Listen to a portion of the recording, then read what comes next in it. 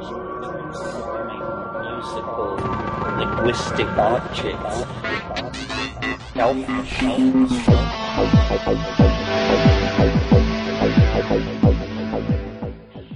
Greetings from Psychedelic space. This is Lorenzo, and I'm your host here in the Psychedelic Salon. And once again, I have to begin by apologizing for not getting this podcast out sooner. You know, while I don't actually have any complaints about growing old, at least from a physical standpoint, because, everything seems to be working fine and with very few aches and pains, what I have noticed about myself lately is that, I've become very undependable. When I was younger, I was great at multitasking, and, people knew that they could count on me carrying through with whatever I said I'd do. But sadly, that's no longer the case with me, I guess. It seems that I've become very undependable in my old age, or I should say my older age, because, I plan on getting a lot older before actually thinking of myself as being in old age. So, if I've begun a correspondence with you that seems to have dropped off into a black hole, or if you are one of the two fellow saloners whom I've promised to read your manuscripts, I've completely fallen down on the job. Since my email continues to fill up each day, and since I've completely screwed up my attempt at a filing system, those things have kind of slipped away from me. And if you are one of those wonderful people who I've been so rude to, I do hope you can forgive me. The lesson that I'm taking away from my bad behavior is that, I simply shouldn't commit to doing anything other than producing these podcasts and continuing to flail away at my next book. And to our other fellow saloners, like the two plant lovers and others who have made donations to help offset the expenses associated with these podcasts, I deeply appreciate your help. And I'm sorry for not yet sending a personal thank you note before now. Hopefully I won't let that slip through the cracks much longer. But in case you're wondering why I've stopped saying the first names of donors, it's because over half of them have asked me not to mention their names in a podcast, and I don't want to slip up and make a mistake. I can certainly understand where people are coming from, as there are really still a lot of people in the world who can and will give us a hard time for even being interested in these topics, let alone to be contributing to their widespread distribution. So a huge thank you goes out to all of our donors over the years, and you recent ones, I'll do my very best to get a personal thank you note out to you. Eventually, that is. Undependable me, huh? Now, getting on with today's program, it's not what I originally planned on presenting today.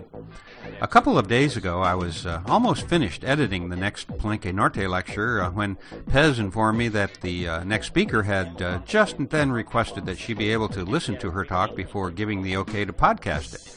And now when I say I edit these talks, what I mean is that I'm not cutting anything out. I'm just eliminating the places where there's really a long pause or where someone asks a question that wasn't picked up by the microphone. And also there are some spots where the speaker's voice gets quite low when they look away from the mic, or sometimes get really loud when they are excited. And in each of those places, they require a little touch-up, and usually that means several hours of work before it's ready to podcast. So when I got the news that it would still be a while before I could podcast that particular talk, I just moved it to the bottom of the queue and put the salon aside for a day or so while I worked on getting my enthusiasm back up and beginning to work on something new again. But then the day after my scheduled talk got put on hold, I received a package in the mail from Bruce Damer, and it included a DVD of a talk that Terence McKenna gave with Fraser Clark as the MC at the Megatripolis Club. It was an event back in the summer of 1994 in the UK. It was way back last summer sometime when I first received an inquiry from Susanna LaFond in the UK, who had a video of that event and offered to get it transferred to a format that I could use to strip the audio for this podcast. Well, over the ensuing months, I kind of dropped the ball myself, but then Susanna met Bruce when he was in Europe somewhere, and she either gave him the DVD then or mailed it to him later. But in any event, Bruce had the DVD for a couple of months, thinking that he and I would be getting together in person. However, that didn't happen, and so he finally mailed it to me last week. Now, besides Susanna, I'm not sure who else to thank for getting this talk to me, other than Rainbow Heart, whose name was on the disc. And that may be Susanna's playa name, I'm not really sure. But I do think that this disc and the two others that I haven't had a chance to review yet that were also in the package, well, I think they've been to Burning Man because there's a lot of playa dust on the disc envelopes. Now, the first voice that we'll hear is that of Fraser Clark, who has also been a featured speaker here in the Salon on past occasions. And in his introduction, Fraser says that Terence will speak for about an hour, and then there will be time for questions. But around 30 minutes into this talk, we begin hearing Fraser reading questions from the audience and Terence answering them. So I don't know if the video cut it out for a bit in the middle or if this is the way it went. Since I didn't watch the video as I was capturing the audio portion from it, I don't know for sure what happened to the 1 hour talk and then the questions. Maybe someday I'll take the time to watch the entire thing, but right now I figured it best to just get this podcast out before any more delays.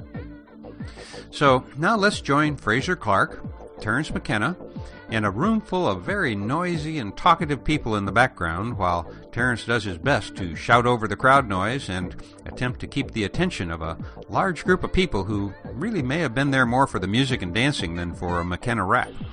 And keep in mind that this talk was given in 1994, which was even before any widespread discussion about the potential Y2K problem or the millennium or 2012.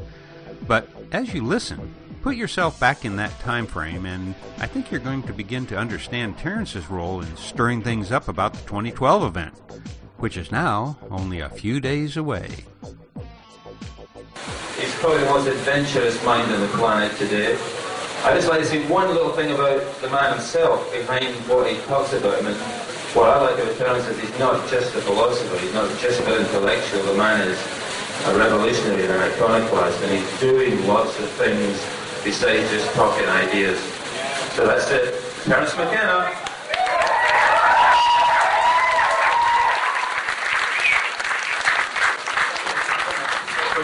Terence is going to talk for about 1 hour, and then we'll do question and answer. What I'd like you to do is, if you have a question, write it on a piece of paper during the hour, at the end of the hour, and bring it up where else then? To here. To me up here. I'll be sitting at the back of the stage, so just give me, that way it works a bit more efficiently. Okay. What? All right.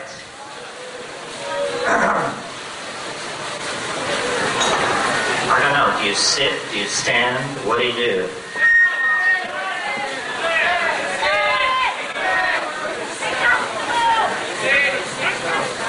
Is the sound good? Is the light good? So are you happy to be here? Good. So am I. Well, before I get into the bulk of the lecture tonight, I thought I would just give you some news from the frontier of pharmacology, which is that for the second time in the 20th century, a mega hallucinogen has been discovered that is active in microgram quantities. You got the sound under control back there? Up there? Down there? Good. So, what this is an incredible opportunity for the community, because this compound that is active at 300 micrograms when smoked is not illegal anywhere in the world to grow, to manufacture, to possess, to transport. So here is the story.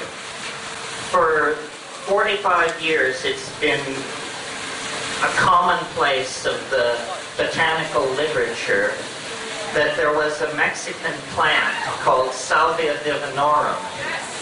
Yes. But it was always said that it was either impossible to confirm its hallucinogenic activity, or whatever it was, it was so unstable that it would only persist in the plant a few hours after it was picked. A few years ago, about 5 years ago, an American anthropologist, one of our own, Brett Blosser, went to the Oaxacan mountains and spent some time with the Indians down there, and they showed him how to get off on the plant, the leaf.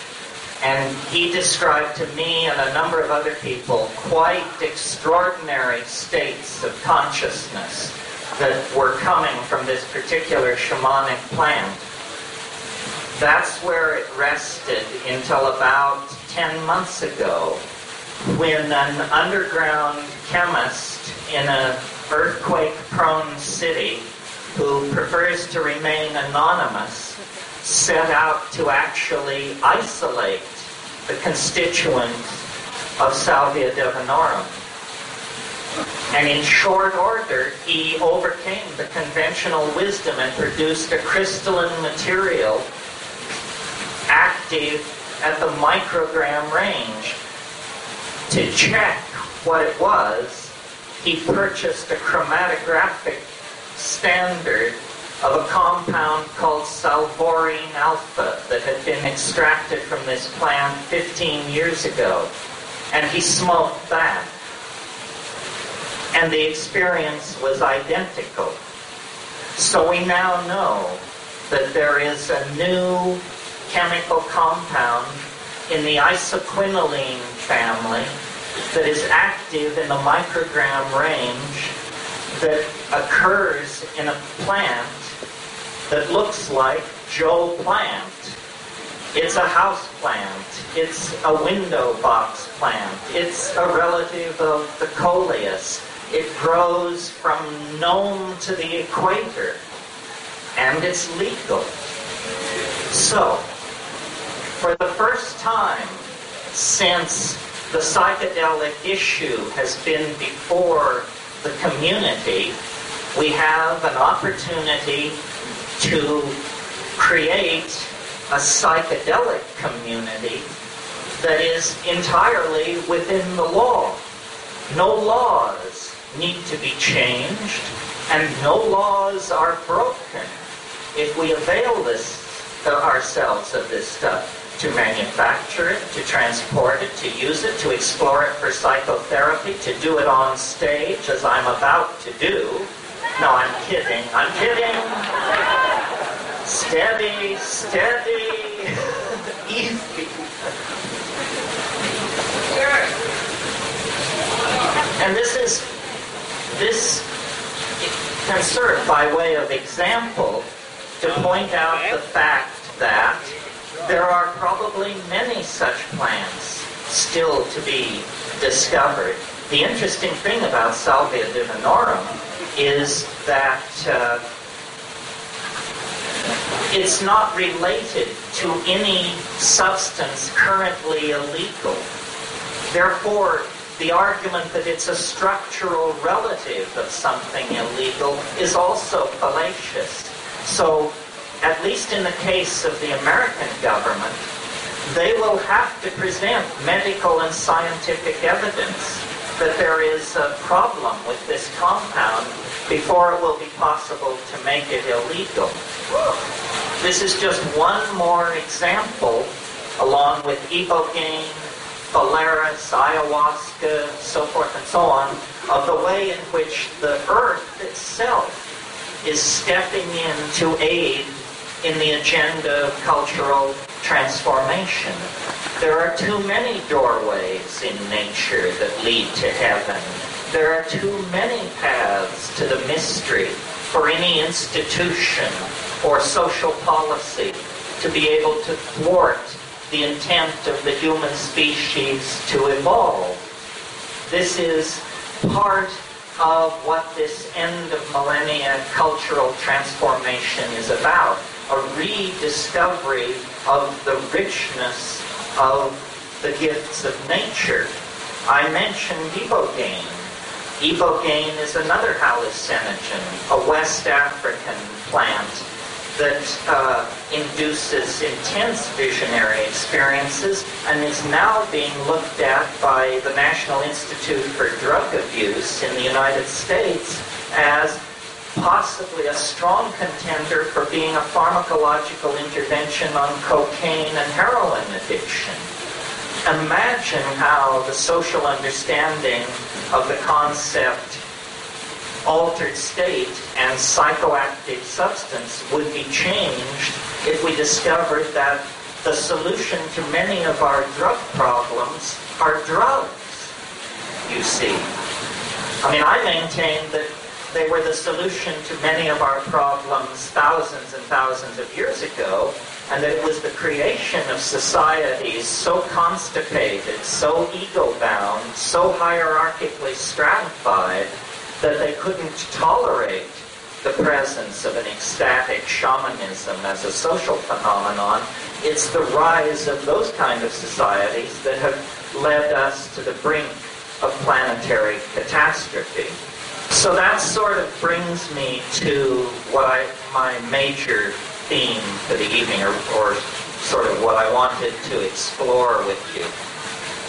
I'm interested in the question, is there any reason why smart people should hope? Is there any reason why people of analytical intelligence who are connected up to the facts of the matter about the state of the world should hope? The conventional wisdom is basically no.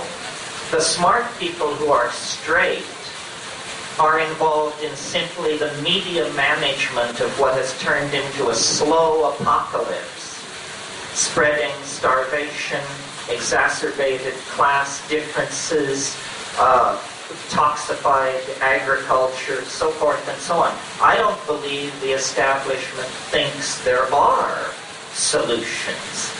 Their policy is basically the management of panic, which is hardly a forward-moving approach to the adventure of human civilization. So in order to find permission to hope, to believe in something, the first thing you have to do is reconstruct your intellectual model of the universe from the very, very ground up. As long as you're trying to make sense of reality inside the boundaries of the old paradigm, there's no hope.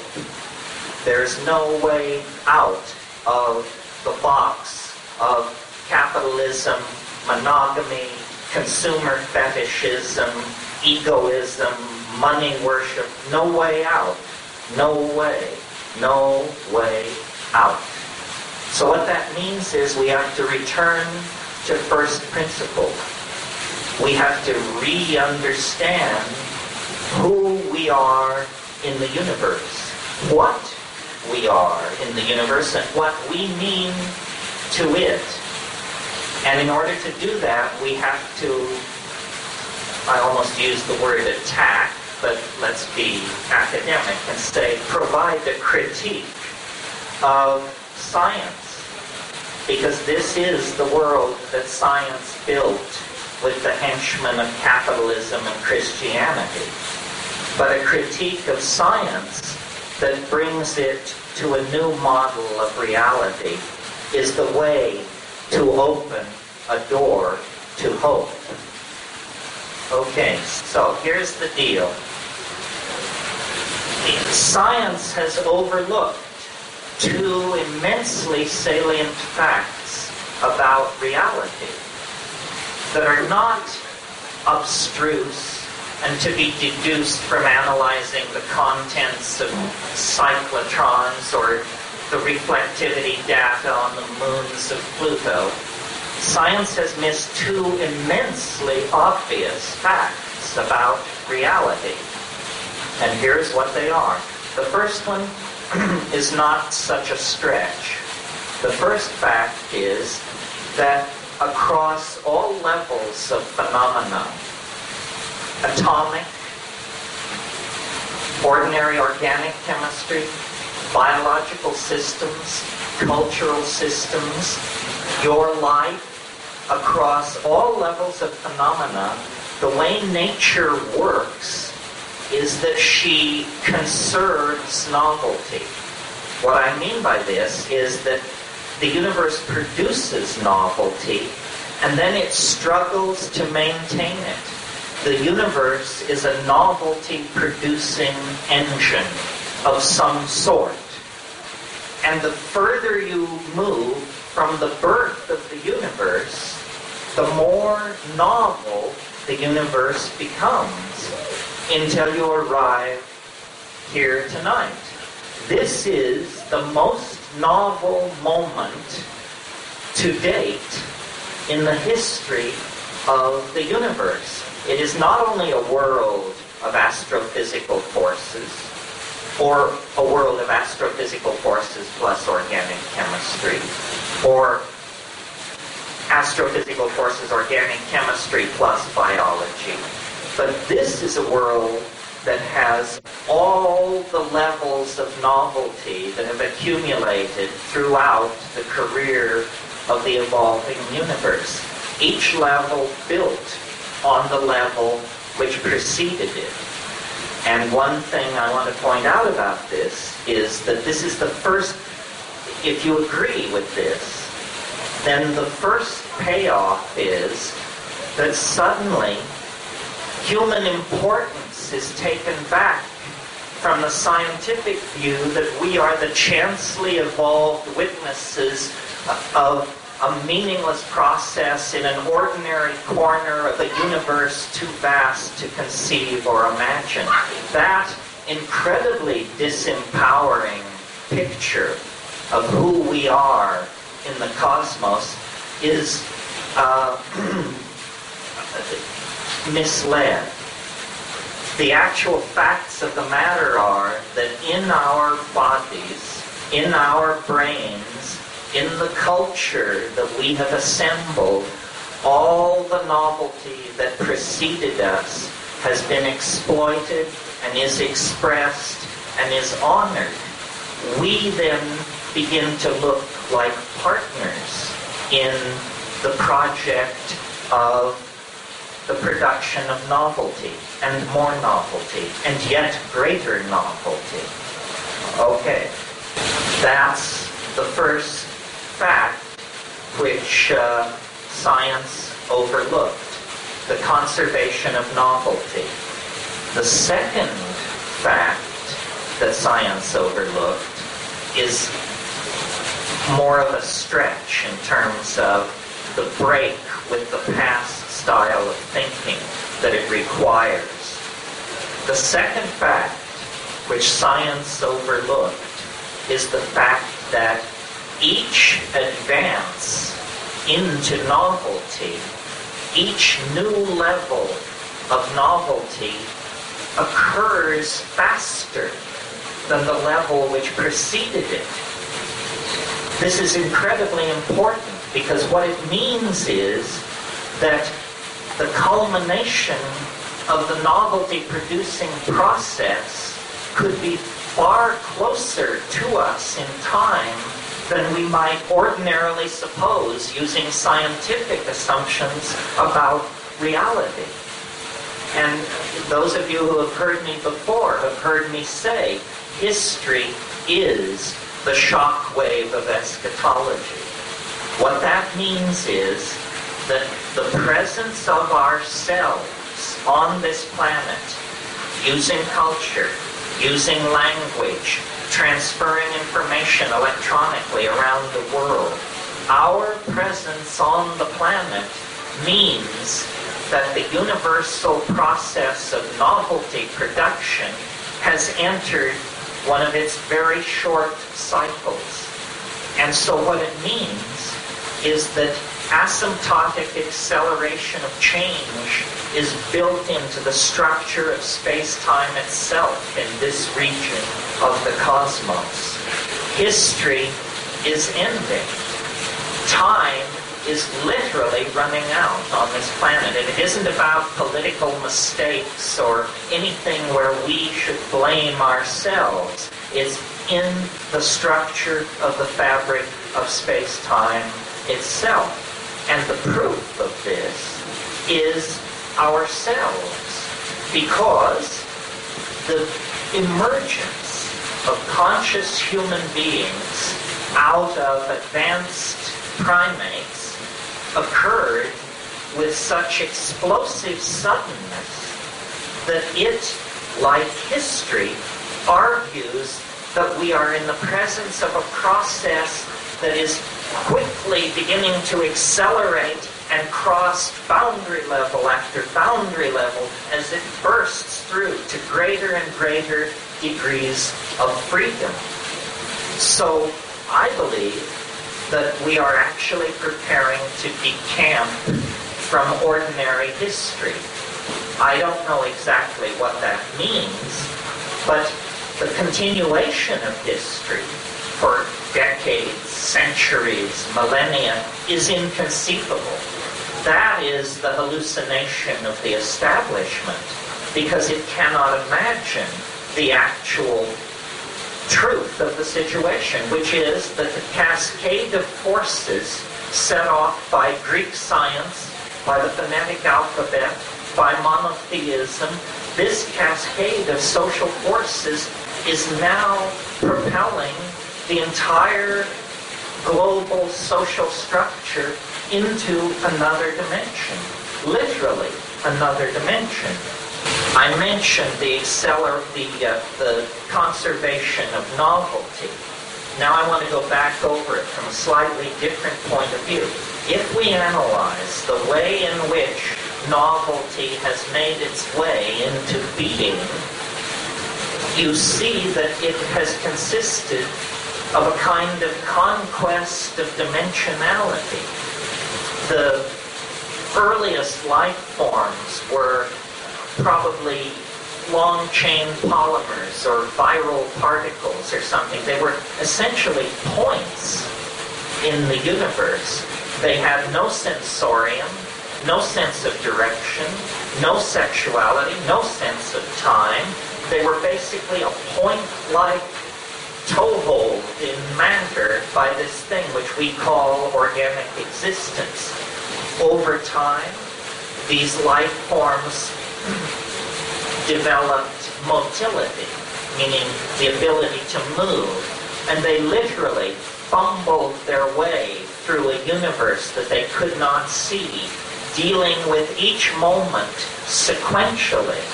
But this sequential exploration of space-time represents the first conquest of dimensionality out of the point space. Later, organisms sequestered light-sensitive chemistry on their surfaces and became aware of a gradient of light, which gives the concept here and there, and the possibility of moving toward the light. This is a further conquest of dimensionality. The rest of the whole history of life, up until very recently, then, is the story of producing better organs of locomotion, better fins, better wings, better feet and arms as higher and higher animals arise, ultimately coordinated binocular vision. And then, at that point, rather than the conquest of dimensionality being halted, one particular organism makes an ontogenetic leap to the phenomenon of language. Language is a biological strategy for finding time. Specifically, it's a way of remembering what happened and anticipating what might happen. It explodes the animal consciousness away from the now and creates the incredibly complex web of syntactical and semiotic structures that we know as language. This process is very quickly, compared to previous developments, followed by a second development, the discovery of writing. Now, it's not simply a matter of handing on oral traditions from generation to generation. Suddenly now the freezing of time is a very realistic undertaking. Discourse flows into sign, signification in clay and stone, and time is frozen. And the triangulation of the future proceeds through the evolution of the kind of mathematics that we see at Stonehenge and so forth. This unique strategy that the advanced primates created, the strategy of using language to bind time, is what the process we call civilization has been all about.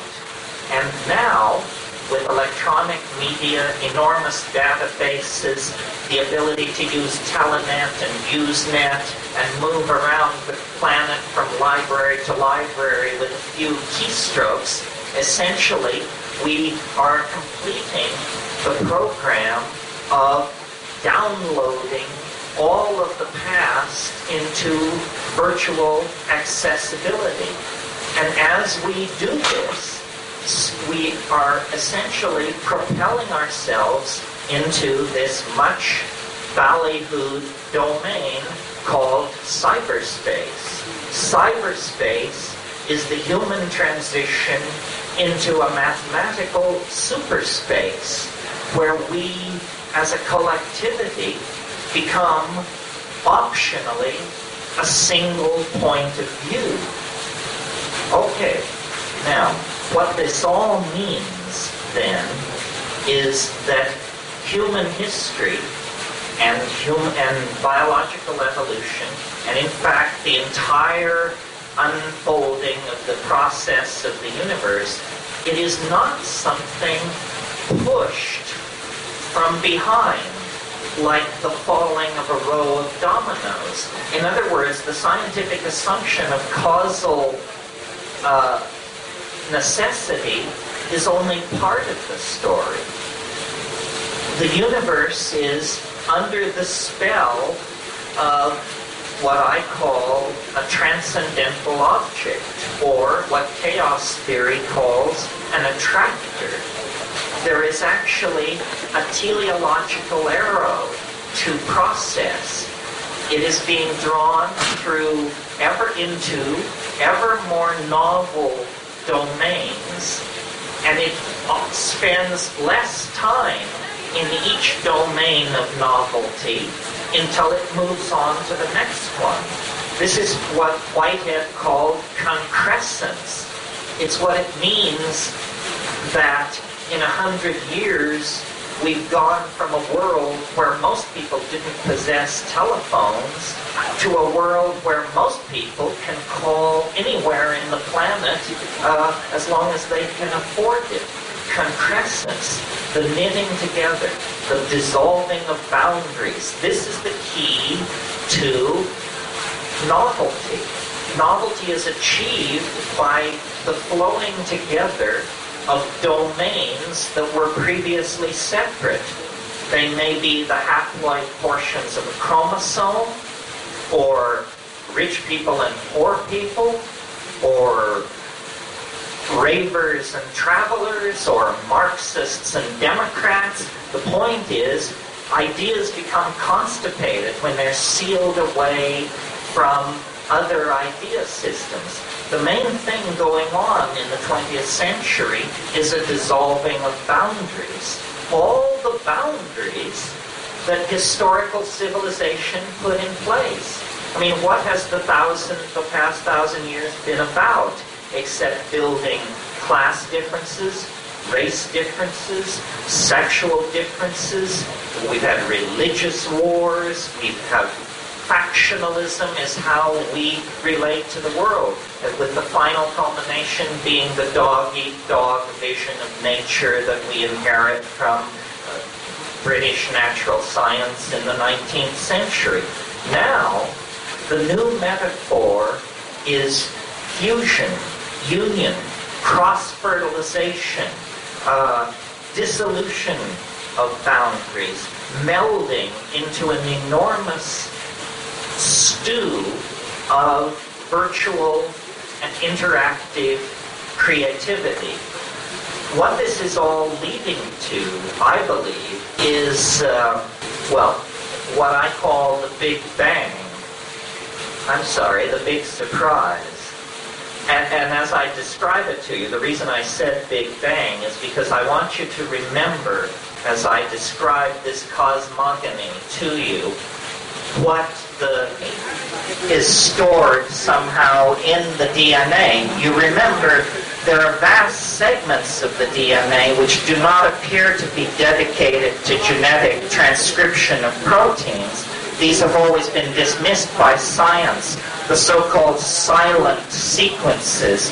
But the silent sequences may not be designed to be read by a ribosome to produce a protein. The silent sequences of DNA may be, in fact, encoded information of the sort of information you and I think of as information. And when the drug molecule fits in there, it broadcasts an expanded electron spin resonance signal off the molecule, and this is the psychedelic experience. It's being conducted into the Akashic memory banks where all this DNA-coded information is happening. The fact is, that's pure speculation, and there are many molecular biologists who would sneer at it, but they're not on as secure ground as they suppose. If there is one issue in the past 40 years that science has failed utterly to make any progress on, it's the question of memory. No one understands how it works, and the best models to date are completely inadequate to the data. So I believe the game is not in on this, and it would make a certain amount of sense, wouldn't it? The psychedelic experience sort of is like experiencing a vast blast of memory data. Those of you who have done it, have you noticed that weird, now I'm an infant again aura that sometimes attends it? I mean, when I do DMT, I actually feel my body proportions become infantile. I feel my head get bigger and my legs shrink. I mean, it's only a part of the experience. You have to notice it.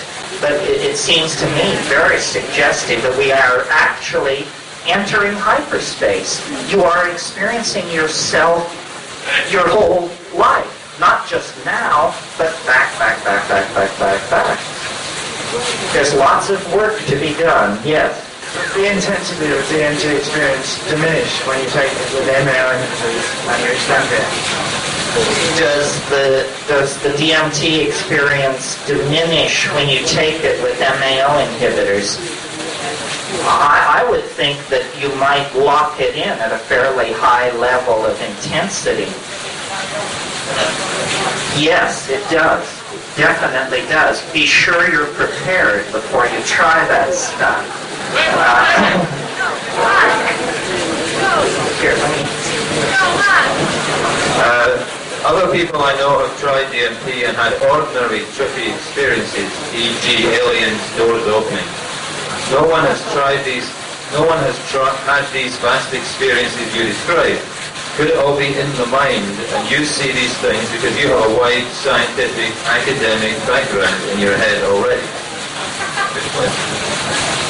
Well, the thing about DMT is that it does make a certain demand of courage, and the leather-lunged smokers among us are in a superior position.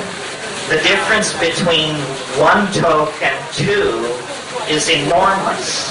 The difference between 2 tokes and 3 is staggering. So you have to push it. And I believe that it's quite safe.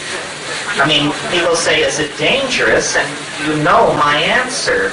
Only if you fear death by astonishment. But that's not a joke. Death by astonishment doesn't seem like such an unlikely proposition when you're out there. So, you sort of have to gauge. A friend of mine once said of DMT, he said, every time I do it, I try to stand more.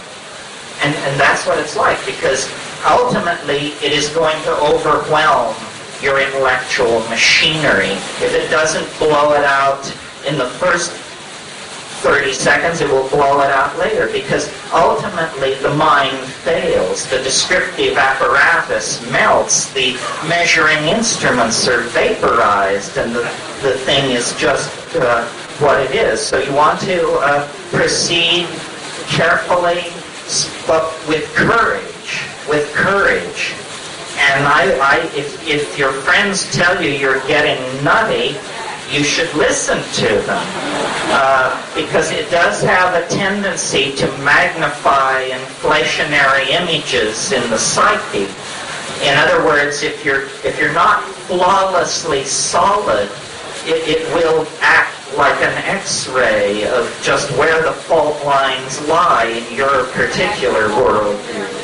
This question is, do you believe that it is necessary to be in a certain mind space before entering a trip to give maximum effect? Well, it's very, very simple. It's 6 hours without food and silent darkness. Telephones unplugged, comfortable, reassuring environment. That's all. It's not about tanks, and it's not about social situations like this that are dense with noise, people, pheromones, social signaling. I mean, it would rip you apart, a really deep trip. I think let's not underrate cannabis, for crying out loud. I think cannabis should be the glue of the community. It's really important to go botanical, to be as botanically psychedelic as possible. You see, the very best of the white powder drugs are still impossible to verify as to purity and source. So it's just a fool's game. The plants will not play you false. So I think that's very important. Do you think the industrial political system will be able to manipulate consciousness through technology, biotelemetry by implants, and prevent our minds evolving and accepting the transcendental object?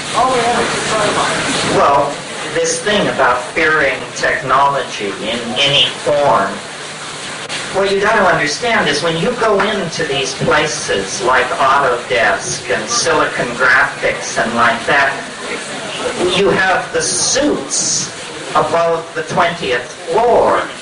But everybody below the 20th floor has hair down to their ass, is heavily tattooed, pierced, they're rocking. So we own this technology. They do not understand it. It was a miracle that Richard Nixon could erase 19.5 minutes on a tape recorder and get it right. They have to pay us to run their technology. They can't write code. They can't run the nets. It belongs to us. And I see this trend simply accelerating. The technical community is by no means part of the opposition. The technical community is going to be there when we reach the barricades. What kind of music or sound, if any, would you use for DMT? And also, what does DMT sound like? What kind of music would I use with DMT? Well, I have done DMT with music, but I've regretted it nearly every time. I've done it with Locatelli's Violin Concerto No. 11. That was a long... The reason these are not contempo deals is because I haven't done it with music for 30 years because it alarmed me. I did it with Karl-Heinz Stockhaus, and that really alarmed me. As far as what DMT sounds like, it sounds, well, somewhat like this.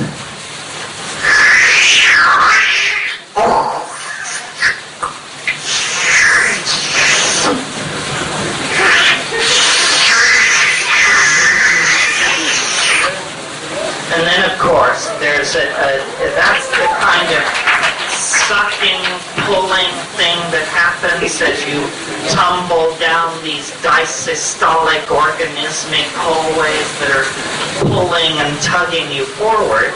And then, of course, you get in, at least for me, into what I call the elf hive. And then there is, for me and for some people, I mean, it hits people differently. I saw a woman not long ago, it was very interesting, have the most amazing orgasm I've ever seen.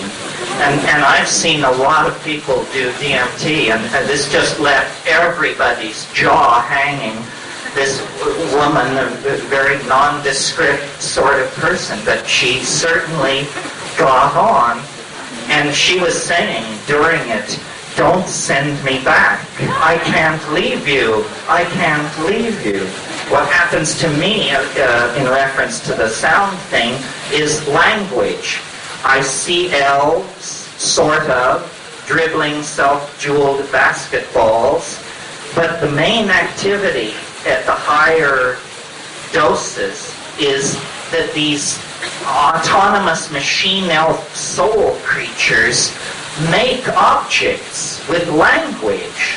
They somehow, language in the DMT state is transduced through the eyes. You see syntax, and you are in fact impelled to join with them in these long, spontaneous bursts of language-like activity that sound sort of like this.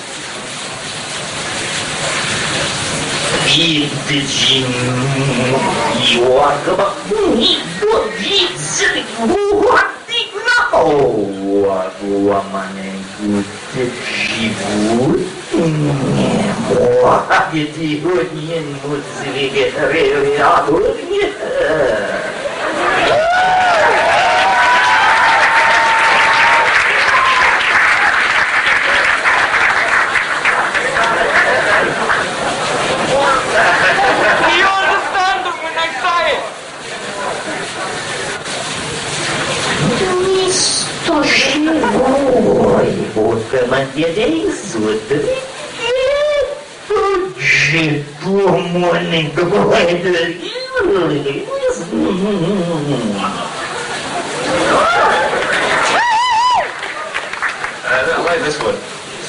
So what holds us together, or do we just let go? Will we become insane in the conventional meaning? No, we'll redefine sanity. We'll carry the definition with us. This is what's insane. The city outside, and the governments and the institutions. We won't become insane. We are awakening. This is what's happening. The long nightmare of human history that James Joyce talked about. We are awakening. And the truth you think you see, the truth of your own intuition is the truth. You don't need somebody handing this stuff down from on high. You simply have to open your eyes. You know, if it looks like horse shit, if it talks like horse shit, if it walks like horse shit, it probably is horse shit.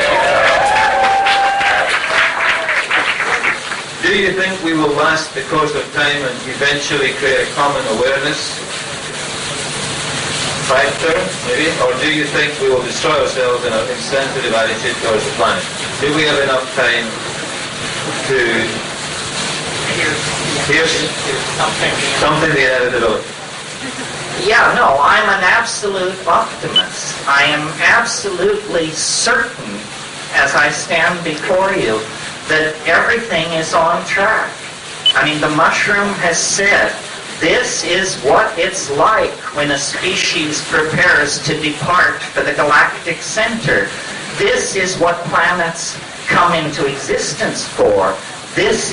We are about to part ourselves from the placenta of three-dimensional space. Information is rearing itself up and preparing to take a step into another dimension. Everything is changing. Everything always has been changing. But now it is changing so quickly that within the confines of an individual life, the entire cosmic drama, it can be encapsulated. We are each fractal histories of the universe. It is within us as a community, as individuals. Nothing can stop this. This is not a political movement. This is as inevitable as continental drift or the sunspot cycle. You know, it is now time to decamp from three-dimensional space.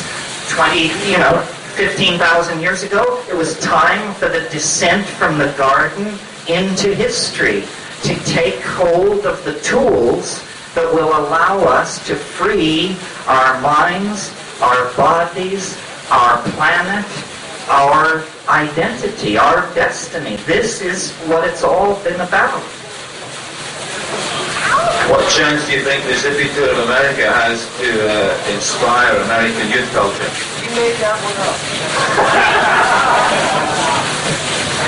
Well, we're fighting a meme war here, aren't we? We have to use the media to prosecute our agenda. The other side has all the guns, all the money. The only problem is, if they win, everybody dies. So our friend is the information transfer network, the media. We have to set in motion means, models that will attract loyalty. Remember last year I quoted William Blake, and I said, if the truth can be told so as to be understood, it will be believed.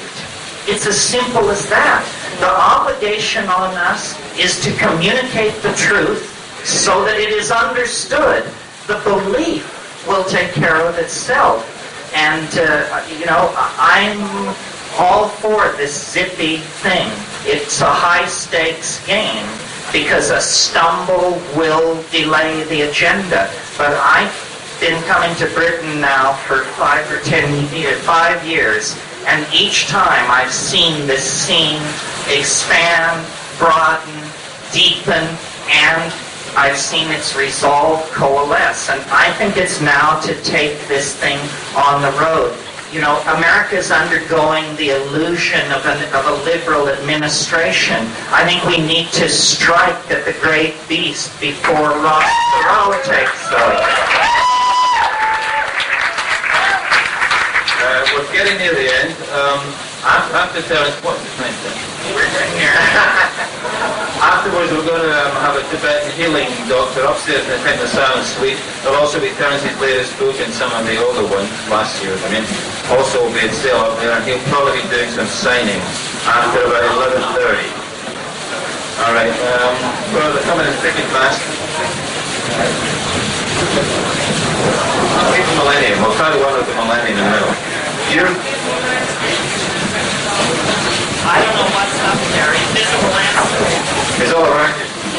Invisible landscape is all around you. It's also out in America now, but I don't know if anybody's imported it into Britain yet. It is out. It's great. I'm very happy with it. I'm ready to retire at this point. My message is essentially done once that book is available. Yeah. Yeah, this is what I want to get behind. Your views seem to be typically millenniumism,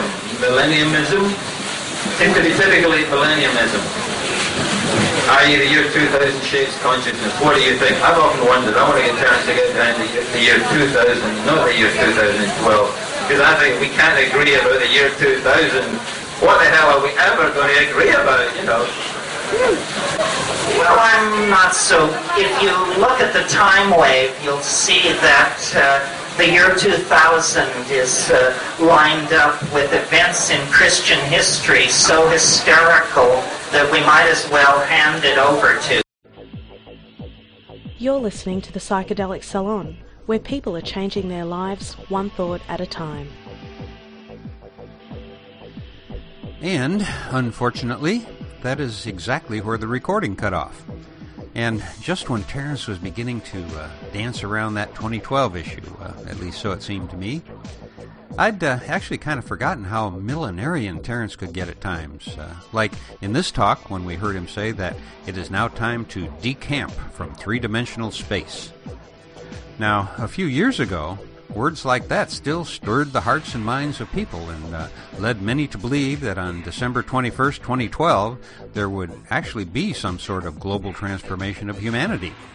And while I've been attempting to debunk that idea for several years now, and not always convincingly enough for some people, I guess, I still doubt if there are many people left who are thinking that something big is going to happen on the 21st.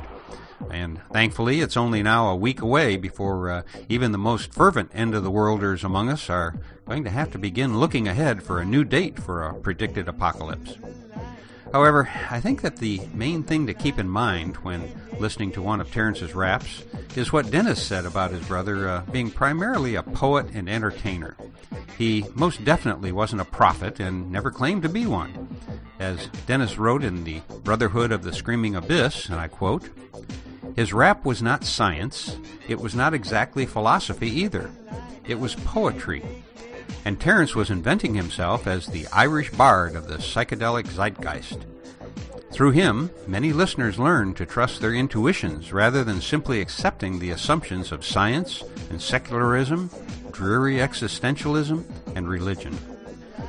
Well, in other words, the way I see it, Terence not only got us to think outside of our cultural boxes, he also gave us permission to trust our own thoughts. I can think of no higher calling of a teacher, actually. Terence didn't teach us what to think, he taught us how to think.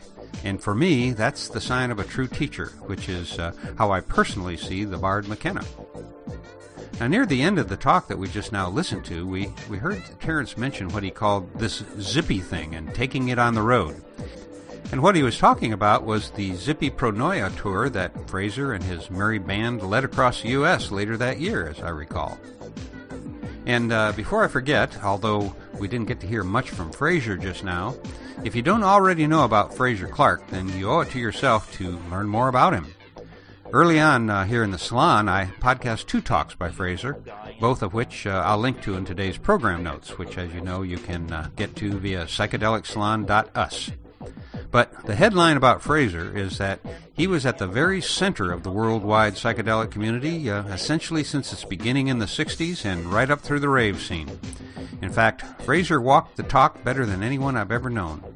He was the real thing, an archetype for us all.